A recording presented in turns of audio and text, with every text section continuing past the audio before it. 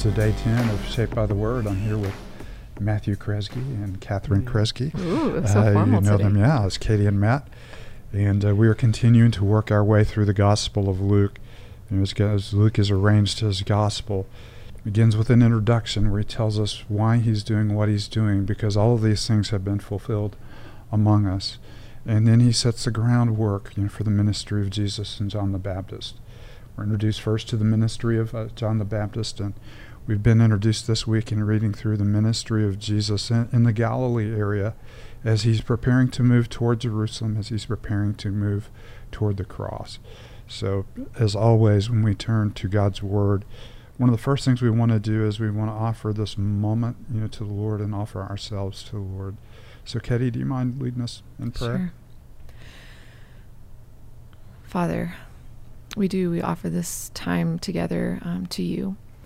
We know that anything good that could come out of it would come directly from you.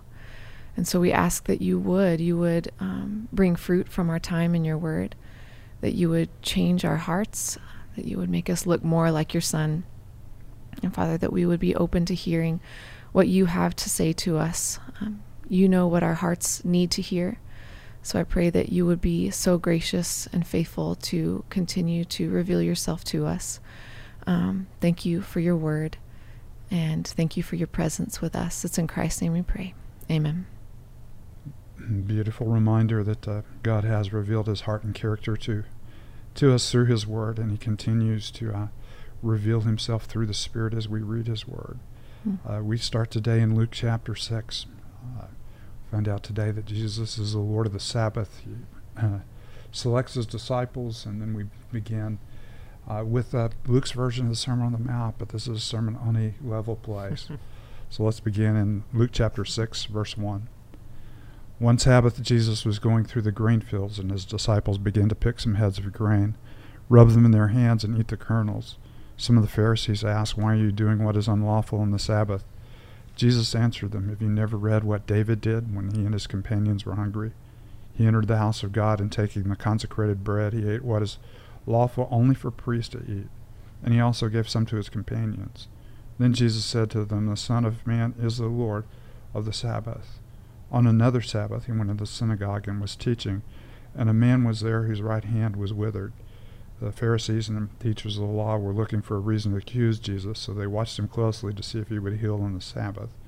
But Jesus knew what they were thinking and said to the man with the shriveled hand, "Get up and stand in front of everyone." So he got up and stood there. Then Jesus said to them, "I ask you, which is lawful on the Sabbath, to do good or to do evil, to save life or to destroy it?" He looked around at them all and then said to the man, "Stretch out your hand." He did so, and his hand was completely restored. The Pharisees and the teachers of the law were furious and began to discuss with one another what they might do to Jesus. One of those days, Jesus went up to a mountainside to pray, and he spent the night praying to God. When morning came, he called his disciples to him and chose 12 of them, whom he also designated apostles: Simon, who he named Peter, his brother Andrew, James, John, Philip, Bartholomew, Matthew, Thomas, James son of Alphaeus, Simon, who was also called the Zealot, Judas son of James, and Judas Iscariot, who became a traitor. He went down with them and stood on a level place. A large crowd of his disciples was there, and a great number of people from all over Judea, from Jerusalem, and from the coastal region around Tyre and Sidon, who had come to hear him and had been healed of their diseases. Those troubled by impure spirits were cured, and people all tried to touch him, because power was coming from him and healing them all. Looking at his disciples, he said, "Blessed are you who are poor, for yours is the kingdom of God. Blessed are you who are hungry now, for you will be satisfied. Blessed are you who weep now, for you will laugh. Blessed are you when people hate you, and when they exclude you, and insult you, and reject your name as evil because of the Son of Man. Rejoice in that day and weep for joy, because great is your reward in heaven, for that is how their ancestors treated the prophets. But woe to you who are rich, for you have already received your comfort. Woe to you who are well fed now, for you will go hungry. Woe to you who laugh now, for you will mourn and weep. Woe to you when everyone speaks well of you, for that is how their ancestors treated the false prophets." So Jesus' first exposition here is kind of hard-hitting. And Matthew kind of makes this a little more gentle for us. He spiritualizes it. Blessed or those of you who are poor in spirit, for yours is the kingdom of God. But Luke gives us a harder-hitting version. Blessed are you who are poor. Blessed are you who weep. Blessed are you who are hungry. And then he brings back the woes. Not only are there those who are blessed, but there are those who are outside of God's blessing because they've looked to themselves rather than looking to God. So it's a rich, section all the way through. We should start probably at the beginning, though, where Jesus is the Lord of the Sabbath. Go for it, Matt. I'm sure you have some thoughts. I definitely have some thoughts. Yeah, the Sabbath was one of those markers that, if you were a faithful Jew, that was going to be that, and circumcision really were the kind of the two markers, right? Of like, to prove that you're a faithful Jew, you observe these things, or because you're a faithful Jew, you observe these things. And they called Jesus out and his disciples for not even doing anything that was unlawful, but was unlawful according to their traditions. And we know that there was about 39 different working type of classes that would break or defile the Sabbath. And so not just 39 acts, but 39 different classes of acts that if you broke one of those, you were guilty of breaking the Sabbath. And so the Pharisees see Jesus and his disciples doing something that they seem to be unlawful according to their tradition. Right. And what Jesus does is pretty remarkable. He takes one of their heroes and says, he actually did something that was unlawful. Have you not read that account? And then he goes on to point out this incredible identity. I am, the Son of Man is the Lord of the Sabbath. And let's not miss the step that he took in between that. When he points to David, who was, a king, so no one questioned his authority to go into the temple and do exactly what was unlawful. He wasn't just, grabbing a few grains and rubbing them in his hands. He actually took the consecrated bread that was reserved only for the priest. Yeah. He not only ate it himself, but he freely distributed it, to his companions. And Jesus here is, taking a huge step. He said, one who is greater than David is here. Yeah. And what I do on the Sabbath is lawful because I am the Lord of the Sabbath. And of course he's using big images there, the Son of Man, who is the one, in the book of Daniel, who was seated at the right hand of the Ancient of Days. And so you have this exalted figure, the Son of Man, is the Lord of Sabbath and is the greater David. So it's an incredible section. He's continuing to show his authority, display his authority to those who consider themselves holding much authority, right, according to the law. But it's really not the law that they're holding to here, is it? It's their own kind of traditions that they've created over time.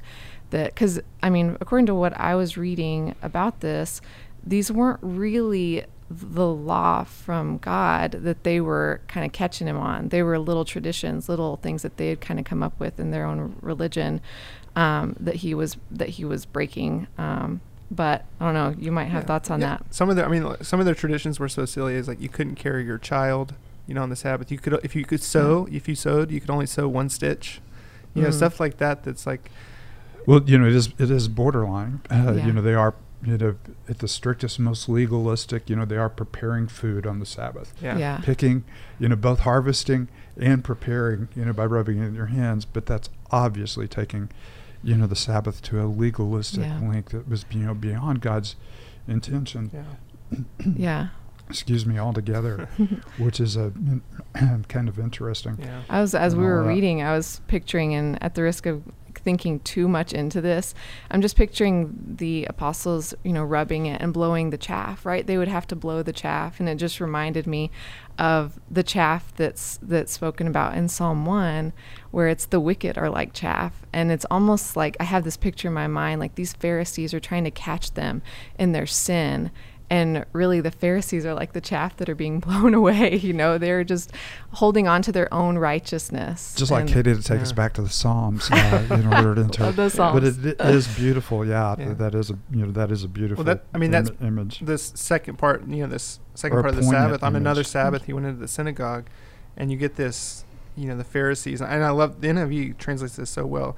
They watched him so closely, to see if he would heal on the Sabbath. Yeah. The only reason they were watching him that closely is to catch him in doing something that they considered unlawful, and they missed the they miss the whole point. I mean, Jesus shows up and there's a man with a shriveled hand, and you see the compassion and the mercy and the grace of Jesus as he sees this man, and the Pharisees just see this man as someone to be used to catch Jesus. Mm-hmm. You know, and so you just kind of see the portrait right here of the religious leaders and, you know, how they're going to act and function, and then the one who has brought the kingdom, who has come to proclaim good news to the poor. You know, and that's how he of course treats. what we read a couple of days ago when we were together, that the people were amazed because his words were so gracious. And you have just the opposite of that in the Pharisees. These are words are condemning, they're harsh, they're there to set a trap. They're not anywhere near the heart of God. They're just kind of built into their traditions and stuck in their traditions, and as far from God as they could possibly be. And so we ask him a good question. You know, what is the Sabbath for? Is it to do evil? Yeah. You know, who's doing evil? You know, on this day, back to your chaff image from Psalms. You know, is it to do evil? And that's certainly their intent, to do evil, to trap him, and to, you know, condemn a man, Yeah. you know, to not being healed, or to do good. And this is what God is about, and this is what his kingdom is about, you know, in doing good. And then, of course, we you know, move from there to the, you know, the selection of the disciples. Always interesting, and Luke will highlight this, you know, for us on a number of occasions, the prayer life of Jesus, Right. Yeah. which is amazing. You know, that if anyone could operate without, you know, prayer, you would think it would be the Son of Man, who is the Yeah. Lord of Sabbath, who is the greater David. And yet he shows us remarkable dependency on God, which is a huge challenge to us. Yeah. Absolutely. And before, you know, just kind of making a, you know, a gut decision or a wisdom decision, he wants to make a godly decision. So he takes it before the, you know, before the Lord, and he names, you know, out of a number of followers, you know, he picks 12 to be close to him, and there's certainly some significance, you know, in the number. In the number 12. Yeah. Mhm. You know, there were 12 tribes of Israel, and so this is Israel being reconstituted under the authority of the king. Yeah. And isn't it interesting that he spends all night praying, and then he picks Judas? And it's always fascinating to me. I think he, even at that point, knew, as he's wrestling in prayer with the Father, and, you know, and spend the night with him, he knows that what comes next is going to be picking Judas, the one who will betray him. And Luke gives us that note, you know, who became a traitor. Yeah, a little bitter there, you know, on the part of Luke, as he's Yeah. recalling this moment. But it also is a reminder to us, you know, that you know, because we pray and because we're walking in God's will, does not mean that everything will go exactly the way that we want it to. Sure. But we do have confidence because it is going exactly the way God has ordained it to go. That's good. And so Judas was a very necessary, Yeah.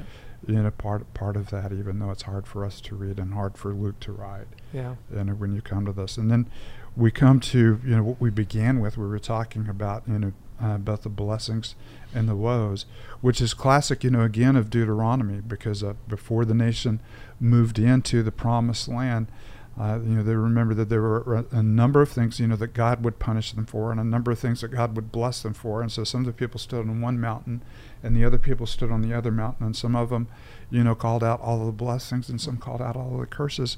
And so these are things, you know, that are both pleasing to God on the one hand, you know, the things, you know, people that, you know, God blesses, and those that, you know, that are displeasing to God on the other hand. So the poor who look to God, the hungry who are looking to God, those who mourn, you know, will find comfort.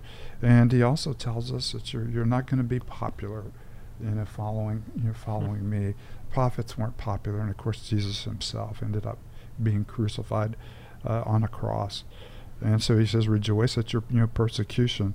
But then the woes are kind of hard hitting. Yeah. Woe to you who are rich, for you've already received your comfort, and your life revolves around your comfort. And one more addition to all the great toys and the great comforts that you have. Woe to you who are well fed, because there are people around you who are hungry. Woe to you who laugh now, because there's people around you who are suffering. Woe to everyone who speaks well of you, for that's how their ancestors treated the false prophets. So you have the idolatries of our age, our comfort, our wealth, our popularity, you know, our levity, you know, enjoying these moments. And Jesus said, none of these, you know, none of these are the heart of the kingdom.